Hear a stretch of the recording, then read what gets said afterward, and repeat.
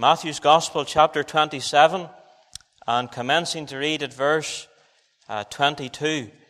And these are very precious verses that we're going to read about tonight. They're very sacred, and we're just going to take time and read them together. Matthew's Gospel, chapter 27, and verse 22. Pilate saith unto them, What shall I do then with Jesus, which is called Christ? And they all say unto him, Let him be crucified. And the governor said, Why, what evil hath he done? But they cried out the more, saying, Let him be crucified. When Pilate saw that he could prevail nothing, but that rather a tumult was made, he took water and washed his hands before the multitude, saying, I am innocent of the blood of this just person. See ye to it. Then answered all the people and said, His blood be on us and on our children. Then released he Barabbas unto them, and when he had scourged Jesus, he delivered him to be crucified. Then the soldiers of the governor took Jesus into the common hall and gathered unto him the whole band of soldiers, and they stripped him and put on him a scarlet robe. And when they had platted a crown of thorns, they put it upon his head, and a reed in his right hand, and they bowed the knee before him, and mocked him, saying, Hail, King of the Jews. And they spit upon him, and took the reed and smote him on the head. And after they had mocked him, they took the robe off him, and put his own raiment on him, and led him away to crucify him. And as they came out, they found a man of Cyrene, Simon by name. Him they compelled to bear his cross. And when they were come to the place called Golgotha, that is to say, a place of a skull, they gave him vinegar to drink mingled with gall. And when he had tasted thereof, he would not drink. And they crucified him. If you cast your eye down to verse 45. Now from the 6th hour there was darkness over all the land, unto the 9th hour. And about the 9th hour Jesus cried with a loud voice, Eli, Eli, lama sabachthani. That is to say, my God, why hast thou forsaken me? Let us bow together, please, in a moment of prayer. Every believer praying tonight as we bring the message of the gospel. Father, we just bow before Thee again, and we thank Thee for the hymns that we have sang. We thank Thee for the pieces that we have heard. And Lord, we come now to Your word. And Father, we pray the power of the Spirit of God will just rest over this meeting tonight. We pray that the blessed Holy Spirit would brood over this gathering. And Father, I give myself to Thee just now, and ask Thee, Lord, that Thou wilt fill me with Thy Spirit, that Your word would go with clarity and with power. And I pray tonight that Thou wilt awaken men and women to their need of a Savior. And Father, I pray against the enemy tonight. We come against every unseen force that would seek to hinder in the preaching of Your word. Every unseen force that would seek to hinder in men and women listening to Your word tonight. And we take authority over the enemy in Jesus' name. And Father, we bind him in the power of the blood tonight. And we cry for not only a binding, but we pray in this house tonight that there will be a releasing, Lord. And that the Lord Jesus Christ will get all of the glory. We ask it in His precious and worthy name. Amen. Amen. Thank you. The centuries of time have been scattered with great men and with great events. Whenever you look back over your history books, whenever you were at school, you could see the great men of history and the great battles and the great events.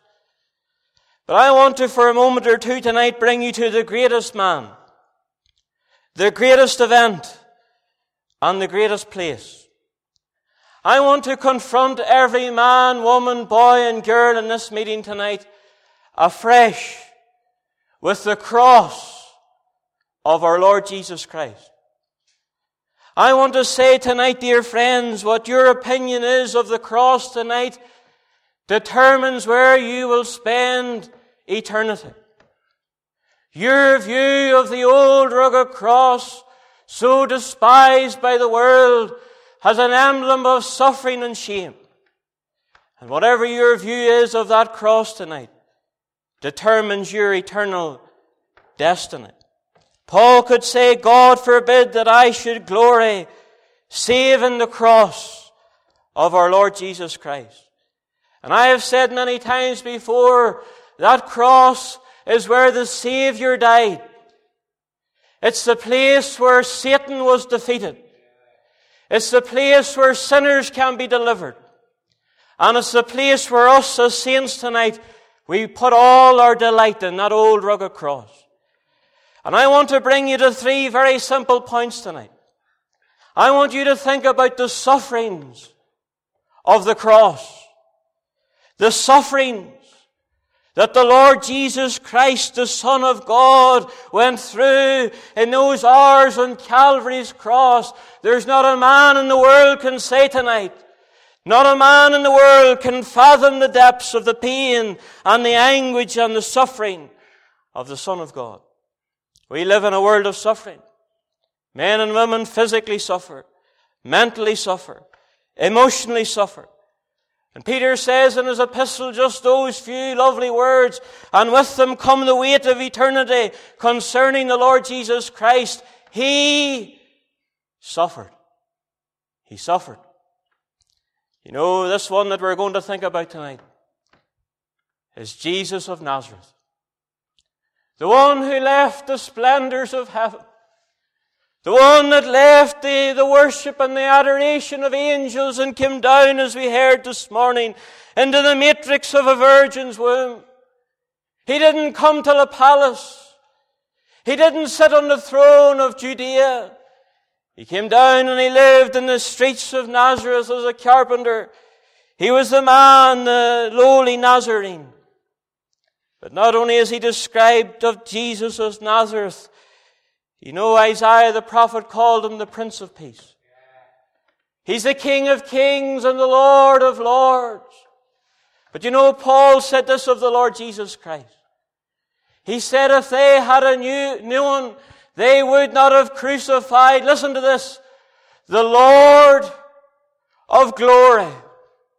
And I want you to see tonight that this man on the cross was the God-man. I want you to see him tonight in all of his beauty, all of his power. You'll never meet a man like this tomorrow. You'll never bump into a man like this as you go to your work during the week. This is him, the Son of God. And I want you to see him tonight on a cross, the friend of sinners.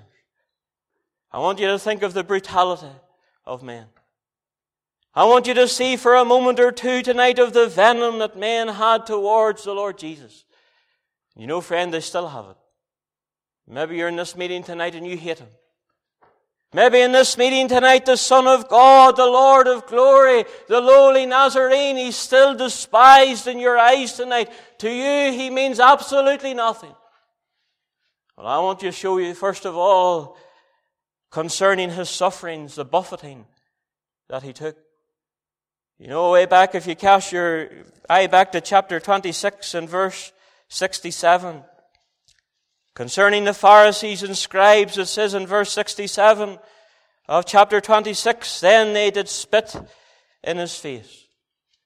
You know, the first man that ever spat in the face of the Lord Jesus was a religious man.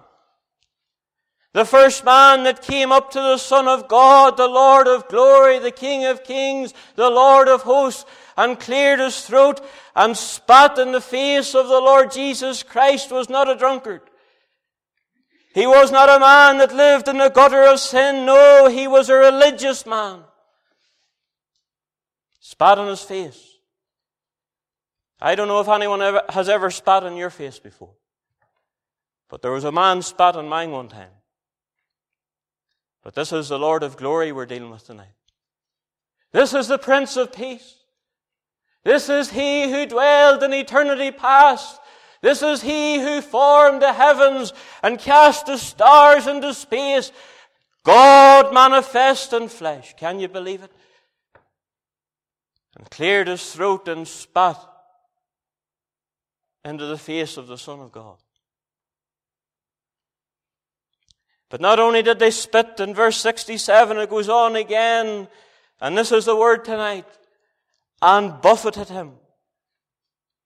And you can see these Pharisees and scribes, so religious, so self-righteous, living their life outwardly as whited sepulchres, but inside were full of dead men's bones and uncleanness. It was all just a facade and all just a show. Maybe you're in this meeting tonight and that's all you have tonight. It's just a facade, just a show. But you know, whenever they spat in His face, the first man came and they buffeted Him. And you know, dear friends, that's with a closed fist.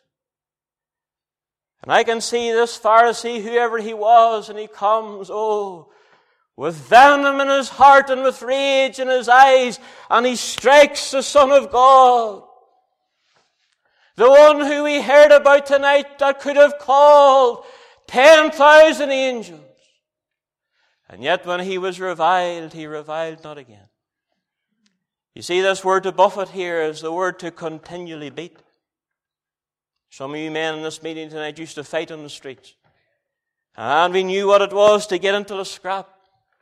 Maybe after 2 or 3 punches, we knew what it was to get beat. But I'll tell you, dear friends, the Son of God just didn't get smote on the face once or twice. Time and time and time again, as He stood regal before them, they buffeted Him time and time and time and time and time again. And He never flinched. They just hold on.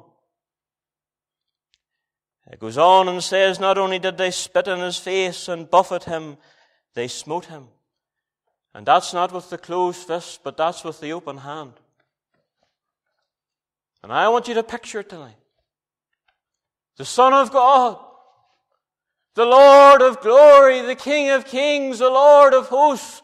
And He stands and He lets men spit upon His face. And then He lets them buffet Him. And then they smite Him.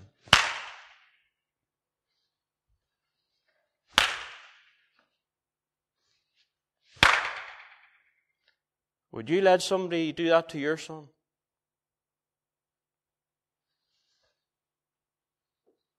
This is God's Son. But you know, not only did the Pharisees do it, the soldiers did it. These old, hardened, battle-worn soldiers. And we read tonight that it says that they gathered together in verse 27, the whole band. 500 to 600 men. And as they stood in the common hall, they would come and they buffeted Him. These men that knew what it was to go into battle. These rough, arrogant men, strong as an ox. And they would come one after another, and that what it really means is that they made 2 lines. Put 100 men on this side, put 100 on that. And they punched the Lord Jesus from one side to the other side, till they got to the end of the line. Is it any but wonder that His visage was so marred more than the sons of men, and His form more? Is it any but wonder whenever Pilate came out, he had to say, "Behold the man." If you had knew the Lord Jesus in the carpenter's shop in Nazareth, you wouldn't have knew Him whenever they had finished with Him. He was beaten beyond recognition. He could say, "I gave my cheeks to them that plucked off the hairs, and I hid not my face from shame and from spitting." And that really means, dear friends, whenever they spat, He didn't lift His hands. Whenever they came to buffet, He didn't lift His hands. When they smote Him, He didn't lift His hands. He stood regal. What a man. And there's some of you in this meeting tonight, you despise him. You don't want him. That's the buffeting. But I want you to see for a moment now his back. It says in verse 26 that when Pilate scourged him, this is the Son of God, the Lord of glory, the one that created the world. All things were made by him, and without him is nothing made that is made. The Lord. And after he's been beaten, his visage so, get that wee word tonight, so marred more than any man. They brought him, and they would rip the shirt, the clothes from his back, and he would be bent over a piece of stone or a stump of a tree. Now I want you to get this in your mind tonight. The Lord of glory, the one who could have called 10,000 angels, and he would have been bent with his back facing towards the sky. And 2 Roman soldiers would come, and they would have a lash in their hand which was called the cat of 9 tails. It was made with leather, and it had bone and metal and lead. And these 2 Roman soldiers would get into competition to see how much damage they could do. They were experts. And where they aimed the lash was from the top of the shoulder, and they cracked the lash, and you can hear the whistle of it going through the air. And those bits of lead and bone would attach onto the back of my Saviour. And then they would trail from the shoulder down to the bottom of his back. The Lord of glory. They just didn't do it once or twice now. Can you see these 2 Roman soldiers are trying to outdo one another time again, time again. Many men died. There's been records of men, and they could see their organs and their bones. And here was the Son of God. You can start to see his pain and his agony. He could say, they made long their furrows upon my back. This is him now. Time and time again. You can see his back. You can see the pain in his face and the anguish, and yet not a word from the Saviour's lips. Not a word of your rebuke. Not a word to tell him to stop. No sign of resistance. Here he is led as a lamb to the slaughter, and as a sheep before his shears is dumb, so he opened not his mouth. And the crack of the whip. And it says they scourged him. That's his back. And his buffeting. What about his brow? Then they take a crown of thorns. And they plait a crown out of those eastern thorns at over 3 inches long, and they placed it upon his brow. Verse 28. They say that there's more nerves in the top of a man's head than there is in any other part of his body. And here's the Lord Jesus beaten beyond recognition, his back like a ploughed field, more than most men could stand. And they're only getting started. And they get a crown of thorns and they place it on his head. Do you think they set it on gently, do you? Do you ever get a thorn in your finger? And here these crown of thorns were set upon the Saviour's brow, and they got down on their knees and they mocked him and they said, "Hail, King of the Jews." The Lord of glory, the Prince of Peace. Verse 31 it says, and they led him away. John says, he bearing his cross, he went forth. See the Son of God, and all of the pain and the agony. Would to God that we could see something of the pain and agony he went through.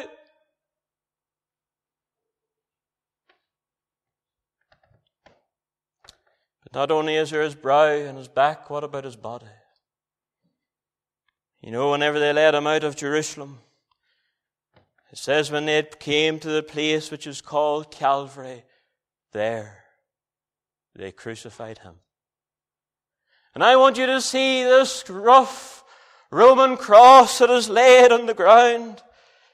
And I want you to see the Son of God that is laid. He's not trailing. He's not resisting like other men. He's not pulling back. He's leading the way. And from the track he turned not back. And they come to the brow of the hill and the cross is on the ground. And I don't think they pushed him down. I don't think they had to overcome him. I think he lay down willingly. I think you can see him getting down on his back like a ploughed field and the crown of thorns and his visage so marred more than any man, and yet he gets down on the cross and they get the nails. And they're not like little galvanized nails that farmers use when you're putting up a fence. They're rough spikes. These were the hands that touched the leper. These were the hands that broke the bread and the fish by the seashore. These were the hands that held little Jairus' daughter as he lifted her from the dead. And in Psalm 22, this is what he said: they pierced my hands and my feet. My hands. My hands that made the world. My hands that healed the sick. My hands that stilled the storm. Oh, they're piercing my hands and my feet. Hark, I hear the dull blow of the hammer swung low. They are nailing my Lord to the tree. And the cross they upraise, while the multitude gaze on the blessed Lamb of dark Calvary. His bones. You know, whenever they lifted that cross up and it dropped into its socket, with that jolt, every bone in my blessed Saviour's body came out of joint. Do you ever have a bone out of joint in your finger? And you're nursing it for 3 or 4 days. And here the Son of God in the heat of the day, with the enemy round him and the bulls of Bashan have compassed him, and they raised the cross and he was lifted high, and that cross drops into its socket. And the weight of his body on the nails, every bone comes out of joint. What pain. What agony. And yet no word of complaint from his mouth. Yet he never told them to stop. No cursing, no blaspheming. Just the groan as every bone in his body came out of joint. Is it any but wonder, Isaac, what penned those lovely words? See from his head, his hands, his feet. Sorrow and love flow mingled down. Did e'er such love and sorrow meet, or thorns compose so rich a crown? But I want to tell you, dear men and women in the Lifeboat Fellowship tonight, if that's all that happened in Calvary, there wouldn't be one of us in this meeting tonight that could get saved by the grace of God. What man did to my Saviour could never atone for sin. I want to tell you, the nails in his hands, the lash upon his back, the crown the crown of thorns upon his head could never take away my sin. But not only is it the sufferings of the cross, I want you to think for a moment of the substitute upon the cross. I want you to see now the Son of God. Oh, they've mocked him and laughed at him. If thou be the Son of God, come down from the cross and save thyself. He saved others. He cannot save himself. But you know, we read about it in verse 45. Whenever 12 o'clock came, the sun forbid to shine. Now I want you to think about this tonight. And after men had dealt with the Saviour for 3 hours on the cross, it says in verse 45, from the 6th hour there was darkness over the whole land until the 9th hour. And Jesus of Nazareth, the Lord of glory, the Prince of peace, the King of kings, he became the Lamb of God. And all my sin was laid on him. Jesus bore them on the tree. God, who knew them, laid them on him. And believing, I go free. And I want you to see in the darkness, when God turned out the lights of heaven, and the Lord Jesus Christ, he could say as he did in Psalm 69, "Save me, O God, for the waters are come in unto my soul. I sink in deep mire where there is no standing." And the Lord in the darkness became an offering for sin. And on the cross of Calvary, the Son of God bore the wrath of God. You know, you look at the flood, and you'll see the wrath of God upon the world. And every man, except for 8 men that got into the ark, were destroyed. That was the wrath of God upon the world. You look at Sodom and Gomorrah and you can see the wrath of God upon the cities. You look at the plagues in Egypt and you can see the wrath of God upon a nation. But oh, see the Son of God stripped naked, the hair pulled from his cheeks, the crown of thorns upon his head, the nails in his hands and his feet. And I want you to see now the wrath of God upon one man. The wrath of God was unleashed upon his Son. And there wasn't one man that was allowed to see it. There was darkness enveloped the cross. And he who knew no sin was made sin for us. Would you die for me? There's not a man in this hall tonight that would be big enough to die for me.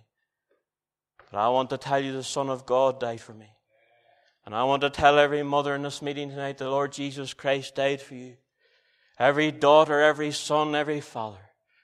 The Lord Jesus Christ on the cross of Calvary, stripped naked, bare our sins in his own body on the tree. There's not an artist in the world can paint this. Oh, I know we can see the crowns of thorns on his head. And I know we can see as they put that cup up to his lips. But there's not an artist in the world can paint the cup that God gave him, full of the wrath and iniquity. Oh, I know we can see a picture at times of the spear that was into his side. But there's not an artist in the world can paint the sword that went into his soul. Oh, I know we can see pictures of the anger and the wrath that's on the face of men as they stood at Calvary's hill. But there's not a painter in the world can paint the wrath of God that came upon his Son. The Lord Jesus Christ in the darkness, you can see not only his body and his bones and his brow, but I want you to think of his burden. You know all your sin tonight? Do you ever think about your sin? Do you ever think of all those secret sins? Do you ever think of all those hidden sins that no one else knows anything about tonight? And you're in this meeting and you're depending on religion or works or whatever you're depending on. I don't know what it is. But all your sin tonight is open and naked before a holy God. Your religion will never take it away. Confirmation will not take it away. Baptism will not take it away. Your mass, your beads will never take it away. Behold, the Lamb of God that taketh away the sin of the world. And I don't care tonight, and I'll get to it very shortly. I don't care if you're the biggest sinner in Ireland. I want to tell you, because of the burden our Savior carried on Calvary, you're able to be saved tonight. O Christ, what burdens bowed thy head. Our load was laid on thee. Thou stoodest in the sinner's stead, didst bear all ill for me. I kept them. Oh, the Lord Jesus Christ, the one who came and died and shed his precious blood, but he was wounded for our transgressions. He was bruised for our iniquities. The chastisement of our peace was upon him, and with his stripes we are healed. And he could say in Psalm 22, and we read about it tonight, he said, my God, why hast thou forsaken me? Now, I want you just to think about this.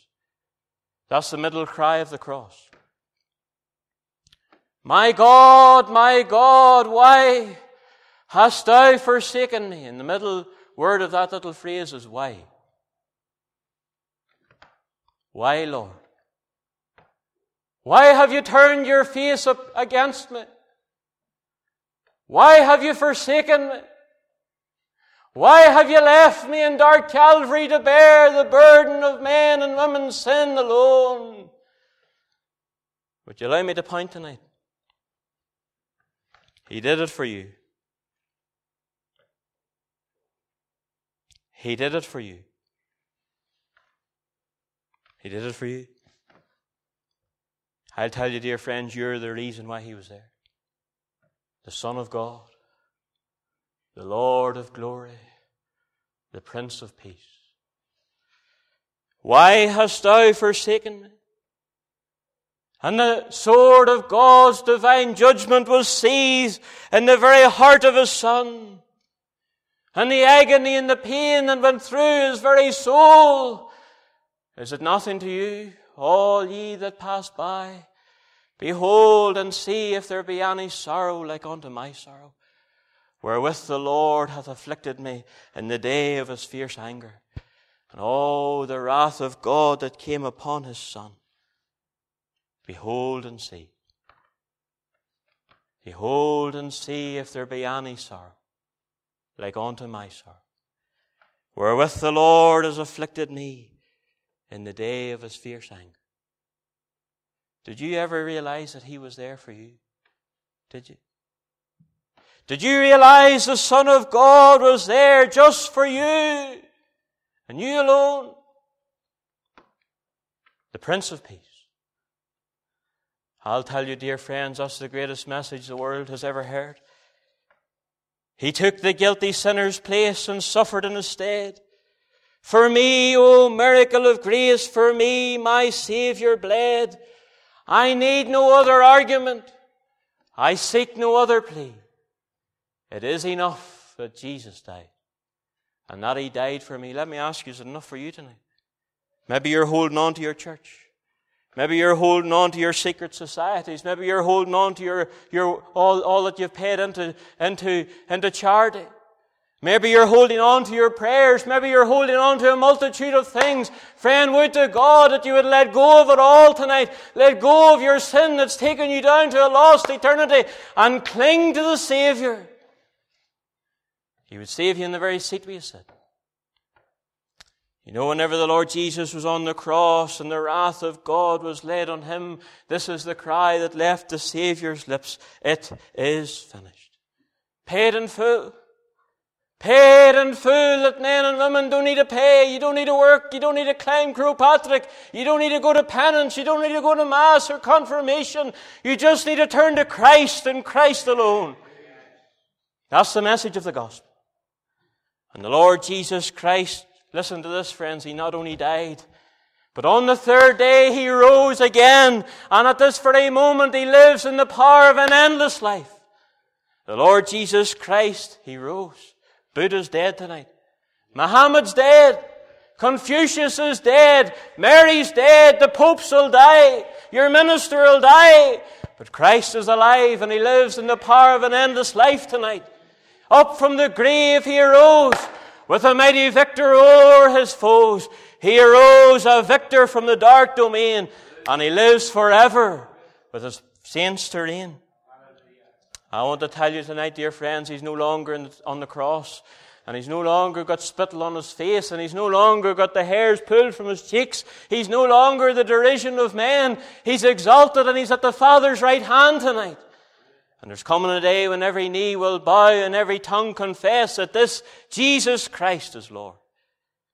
And whether you're saved or whether you're not, and whether you accept him or whether you don't, I want to tell you, Dawkins and all those men will bow their knee. I want to tell you, all the Hitlers and all the Mussolinis, there's coming a day when so many men that bowed before them, there's coming a day when they will bow before Him and acknowledge that He is Lord. Oh, I want to say to you, dear friends, if you don't acknowledge Him now, the moment that you acknowledge Him, then He will cast you into a lake of fire. There's no exits. There's no getting out. There's no more gospel missions. There's no more gospel tracts. There's no more opportunity of salvation. The door is shut. It says in Isaiah 5, what more could He have done? What more would you want Him to do for you? What more would you have wanted the Son of God to do for you than what He has already done? Crowned with thorns and stripped naked, and the wrath of God that has came upon Him paid it and satisfied the claims of a holy God in full, to buy you back from your sin. Oh, I want to tell you, I'm glad that I'm saved. I'm glad there was a day in my life I repented of my sin. I'm glad there was a day in my life when I acknowledged that I was a hell-deserving sinner in the sight of God. Friends, let me tell you tonight, you don't need a preacher to tell you you're a sinner. You don't need a theologian. You don't even need to read the Bible tonight to know that you're a sinner. You've got a conscience inside your very heart. And you know tonight, as you sit under the eye of an almighty God, be sure your sin will find you out. And you can cover it, and you can hide it, and you can ignore it, and you can even deny it. But there's coming a day when the books will be opened, and every lie has been written down, and every bit of lust, and every bit of envy, every bit of unforgiveness, every sin has been recorded in the books of heaven, and your wife may not know about them. Your husband may not know about them. Your children may not know about them. But I want to tell you tonight, God knows all about them. And He says this to your heart tonight, be sure your sin will find you out. You couldn't tell me tonight you'll be sure you'll get home. But I can tell you tonight, you can be sure your sin will find you out. He who covereth his sin shall not prosper, but whoso confesseth them and forsaketh them shall have mercy. Mercy. But not only, tonight is there the sufferings of the cross and the sufficiency in the cross. I want to talk to you tonight, as we close this meeting, about you putting your trust in the one that was on the cross. Here was the Lord Jesus Christ, the Savior, who died. He suffered the just for the unjust, that He might bring us to God, because being a Protestant will not bring you to God. Being a Catholic will not bring you to God. Being a Muslim or Mormon or Jehovah's Witness will never bring you to God. But I want to tell you, there's one man and one man alone that can bring you to God. There's one mediator between God and man, the man Christ Jesus.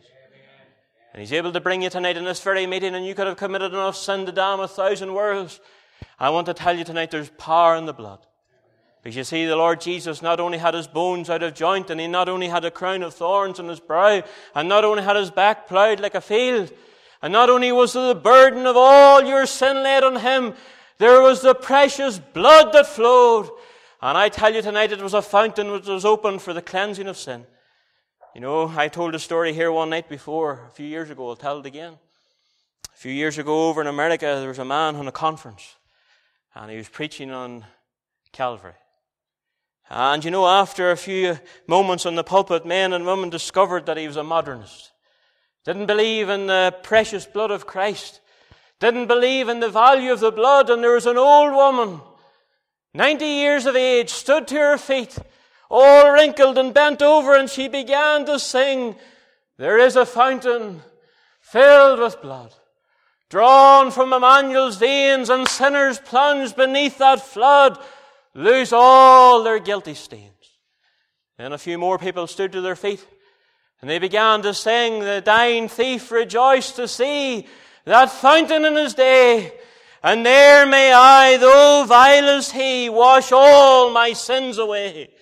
Mother in the meeting tonight, father in the meeting, whoever you are, whatever sins you've committed, let me tell you, the precious blood of the Lord Jesus Christ can wipe away all your sin. That's the mighty message of the gospel tonight. You can't pay it away. You can't work it away. You can't wash it away. But those that come to Christ and acknowledge that He is Lord and make Him Lord and Savior of their life, He says, as far as the east is from the west, so far have I removed their transgressions from. Are you not tired of your sin?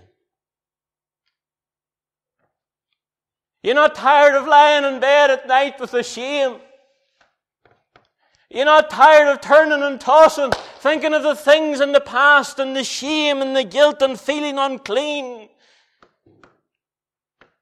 Well, the man that died on a cross almost 2,000 years ago is the answer tonight.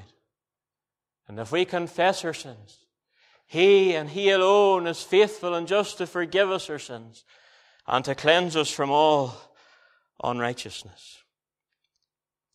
You know, it was on the 22nd of February 2010, smoking a cigarette in Listonskey. I'll never forget it. And I used to come here in the early days with my mum and dad. Heard gospel preaching, the best gospel preaching you could hear. Done my drinking, done my drugs.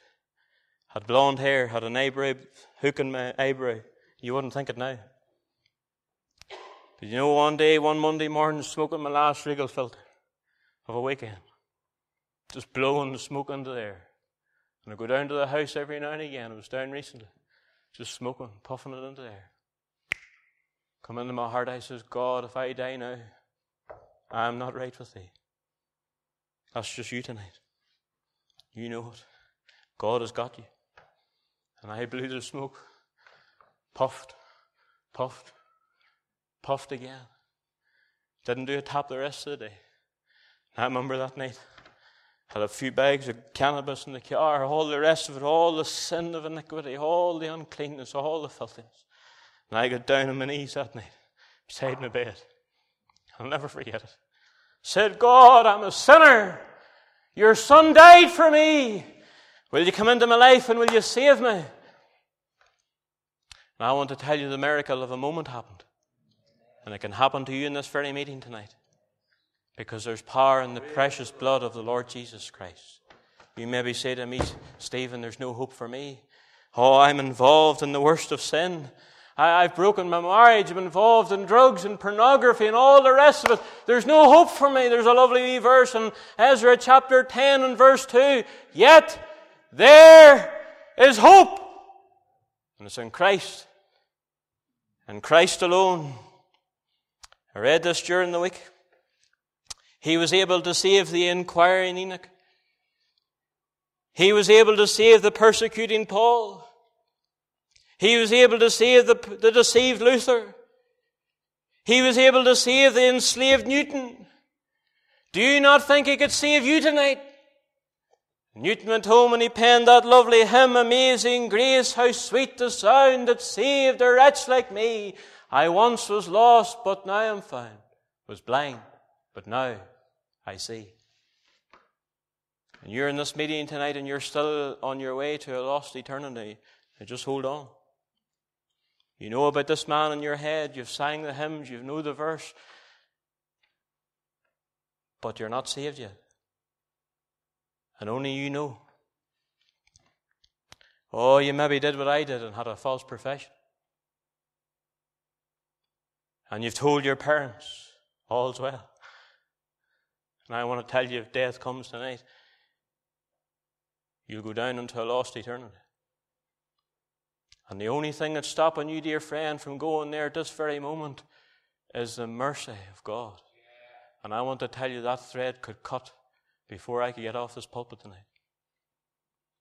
And if that thread was to be cut by the hand of omnipotence, your soul would slump in the seat, and your soul would go down, your body would slump in the seat, and your soul would go down into chasms of a lost eternity where there's weeping and wailing and gnashing of teeth. And you missed it. Heard the gospel, but missed it. Heard the appeals, but you missed it. And the Lord Jesus Christ tonight is willing and able and ready to save. How shall ye escape if ye neglect so great salvation? I heard the story recently of a man in London a number of years ago. He was in his house, got the family all into bed. And he was lying in the middle of the night and he woke and he could hear the crackle. Fire. He got up, He got his wife out of bed, and the house, one of the stories of the house was on fire. And he ran through the rooms. He got into the children's rooms, and he got all the boys and the girls, George and James and Mary and Esther. Got them all bundled out and got them onto the street. And he says, "Where's Susan? Where's she at?" And one of the boys said, "Dad, Susan, she went up into the loft last night. She was sleeping up in the loft. And the flames were engulfing the house. And the smoke was billowing up round. It was the days before the fire brigade and the horse and cart came and the wee hose. And the flames engulfed the house. And the father looked up and he said, 'Susan, can you hear me?' And the window opened. She cried. She said, 'Dad, I can hear. The flames are coming, the smoke. Dad, I can hear you, but I can't see you.'" You can hear God tonight. You can't see Him, but you can hear Him. And he said, "Susan, you can't see me, but I'm here, and you can trust me." He says, "Susan, we're going to get a few men together, and what you need to do is you need to get out onto the windowsill, and before the fire comes, you need to jump. You can't see me, Susan, but you can trust me." And she got out, only a wee girl, and she stood on the windowsill, held on to the window. "Daddy, I can't see you. I can hear you, but I can't see you." And he said, "Susan, just jump. Trust me. You're going to have to trust me. You're going to have to put your trust on me." She got to the window. She says, "Daddy, I can't see you, but I can trust you." And she jumped. She fell into the arms of the firemen that night. Let me say, dear friends, as I bring this meeting to a close, you can't see God, but you can hear Him. And let me tell you this, you can trust Him. But you need to come now and put your faith in Him. You need to take that step. You need to put your trust in Him tonight. You need to say, "Lord, I am a sinner and I know it. I didn't have to come to this meeting tonight to discover that. I'm tired of my burden and shame and guilt. I'm tired of the chains and the addictions. I'm tired of it all, Lord. But I've discovered your Son on the cross of Calvary died for me. And because of that precious blood, I can be cleansed and forgiven and saved and made a child of the living God. I can't see you, but I'm going to trust you tonight." And I want to tell you, do you see, if you sat as you sit in that very seat tonight, you said, "Lord, I want you to come into my life. Lord Jesus, you died. I want you to save me from my sin." He'd save you in the very seat where you sit. "Wherefore He is able to save to the uttermost them that come unto God by Him." And I wonder tonight, are you going to come? I was doing a mission a few years ago in Cookstown. And there was a man there, and I have told this story, I'm sure, to some of you before. And I done the doors around the area. And there's a man, I came to his house. He brought me in, shared the gospel. And he looked in my eyes and he said, "Stephen, you know, I know what you're telling me is right. I know that there's a heaven to gain, and I know there's a hell to shun, and I know I'm a sinner. And I know if I die in my sin, I'll go out into the flames of a lost eternity for all of eternity come." But he says, "Stephen, you know, I take a little drink every now and again." He says, "You know, I like my wee drink maybe once every 3 weeks. Go up to the Braeside there and take a few pints of Guinness from my friends, and then I'll drive home again." And he said, "You know, Stephen, if the Lord Jesus came into this room just as we're here now, I would have to tell Him I couldn't take Him." And I said to George, "You know, George, that's very sad, because He's the only Savior. And He died for you, and He wants to save you." And I went on and done the mission. And a few weeks later, I think it was 2 weeks later, his nephew came in to me. He says, "You remember George?" I says, "I do." He says, "Well, I couldn't get him on the phone for a week. Rang the phone, couldn't get him, knocked his door, and the police had to come and beat the door in.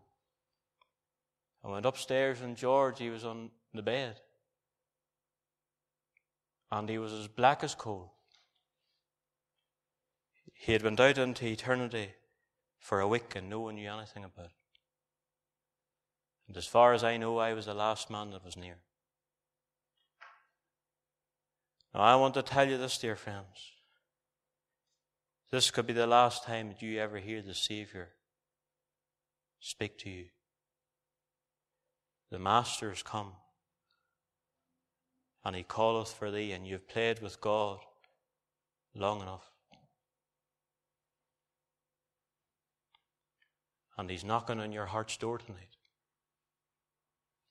He says, I've died for you. I've shed my blood for you. I've risen again. And I'm here tonight in the Lifeboat Fellowship. And I want to see you. Susan, you can't see me, but you can trust me. And that's exactly what God is saying to you